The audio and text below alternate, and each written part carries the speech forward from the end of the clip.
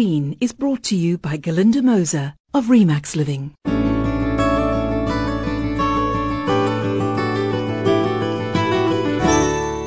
Hello again from me. Nice to be here in the studio for a change. And with me is Professor John S. Compton. He's not a rock star, he's a rock scientist. We'll come to him in just a moment. But I want to mention the West Coast before anything else. Why am I mentioning the West Coast? And what does it mean to you? Well, it's about the West Coast that John S. Compton, an American, as you'll hear, has been writing with great enthusiasm, and he's just brought out a book, The West Coast, A Natural History. But it's much more than just a book. It's immersion in West Coast. Nice to have you here this morning, John. Wonderful Greetings. to be here. Yeah. Thank you for having me. You've been in South Africa for 25 years or so, and you seem to have fallen in love with the place. Yeah, I've been here for a long time. I still have an American accent, but I have totally been engrossed and enthralled with the South Africa in general and the West Coast in particular, which is where I've done the bulk of my research and a lot of my travels. Well, when you say West Coast, what does it conjure up in your mind? To me, I think about wildflowers in spring and Saldanha Bay and Langebaan Lagoon, and then going way further north, way up to Namaqualand. So it's got tremendous variety. It does. And different biomes and different kinds of plant things, and of course different rocks or rock formations, which is where you come in. Sure. Yeah, it's one of the beauties of the West Coast is its diversity, in terms of its landscape. You can have the Cedarburg Mountains, the coast area, the beautiful Swartberg Plains, the distant vision of the Great Escarpment. For me, the West Coast is an amazing place of just openness and natural beauty, and just to get away from the city for a day or for a weekend, it's a wonderful space to be in.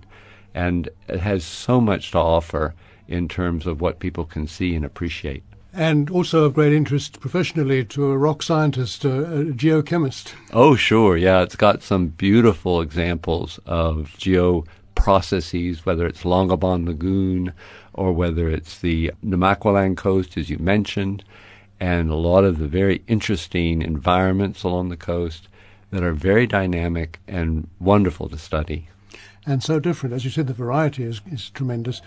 But it's not that well known by the tourist community or the people who come for a short stay in South Africa. They tend to go in other directions. Yeah, I'm often surprised by people who I meet, and I ask them, have you ever been to the West Coast Fossil Park? And they'll be, what? And I'm sort of amazed they don't know about it, because it's been there now quite a long time, and it's a wonderful venue, offers a lot of different things of interest for just about everyone. Oh, yes, the West Coast Fossil Park, which has now got a grand title.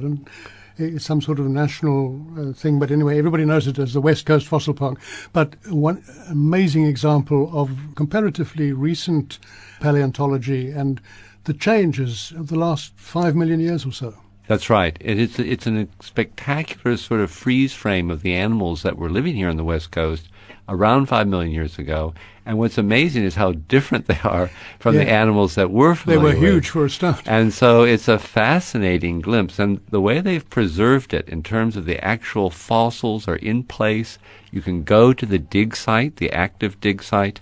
And so whether you're a kid or, a retiree, it has really amazing things on display, and they've built this now new museum which has beautiful exhibits and artwork and even a cafeteria, a place where you can get lunch, and it's really, really well worth for people to go up there for about the hour or so drive to get there to have a visit. So the history of the West Coast is much more than just recent history of the last 150, 200 years. It goes way back for millions of years, as you've indicated, and really it is a sort of, what can you call it?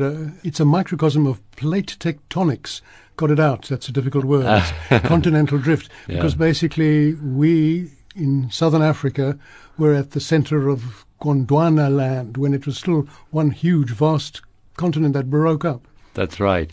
There's been a very long, interesting geological history for the area. The book focuses largely on the last 5 million years, and in particularly on the more recent history and the impact that humans have had. But long before we ever arrived, there were, of course, a whole assortment of organisms that have lived on the West Coast, and a fascinating story of how they've evolved through time and the impacts and influences they've had on the landscape and the environments. So fascinating area to consider over that long geological timescale. And a lot of that geological timescale is going to be contained in West Coast, A Natural History, the book by John S. Compton, who joined us this morning. John Compton is a geologist, earth scientist, and author of the book, and he has a website, www.johnscompton.com. Go and check it out and try to get hold of West Coast, A Natural History. It's fascinating, and it might just prompt you to go and visit the West Coast if you haven't been there before. I'm John Richards. I'll join you again here on Being Green next time. Being Green was brought to you by Galinda Moser of Remax Living. If we condense the history of Earth into 24 hours, then we've been around for a few seconds. A short time to create havoc, yet long enough to know that we have the power to make a difference to our planet. It starts at home, from the moment we wake up and turn on our energy-saving light bulbs. Switch on to a sustainable world with Galinda Moser from Remax Living, our passionate and proud sponsor of Being Green on Fine Music Radio. FMR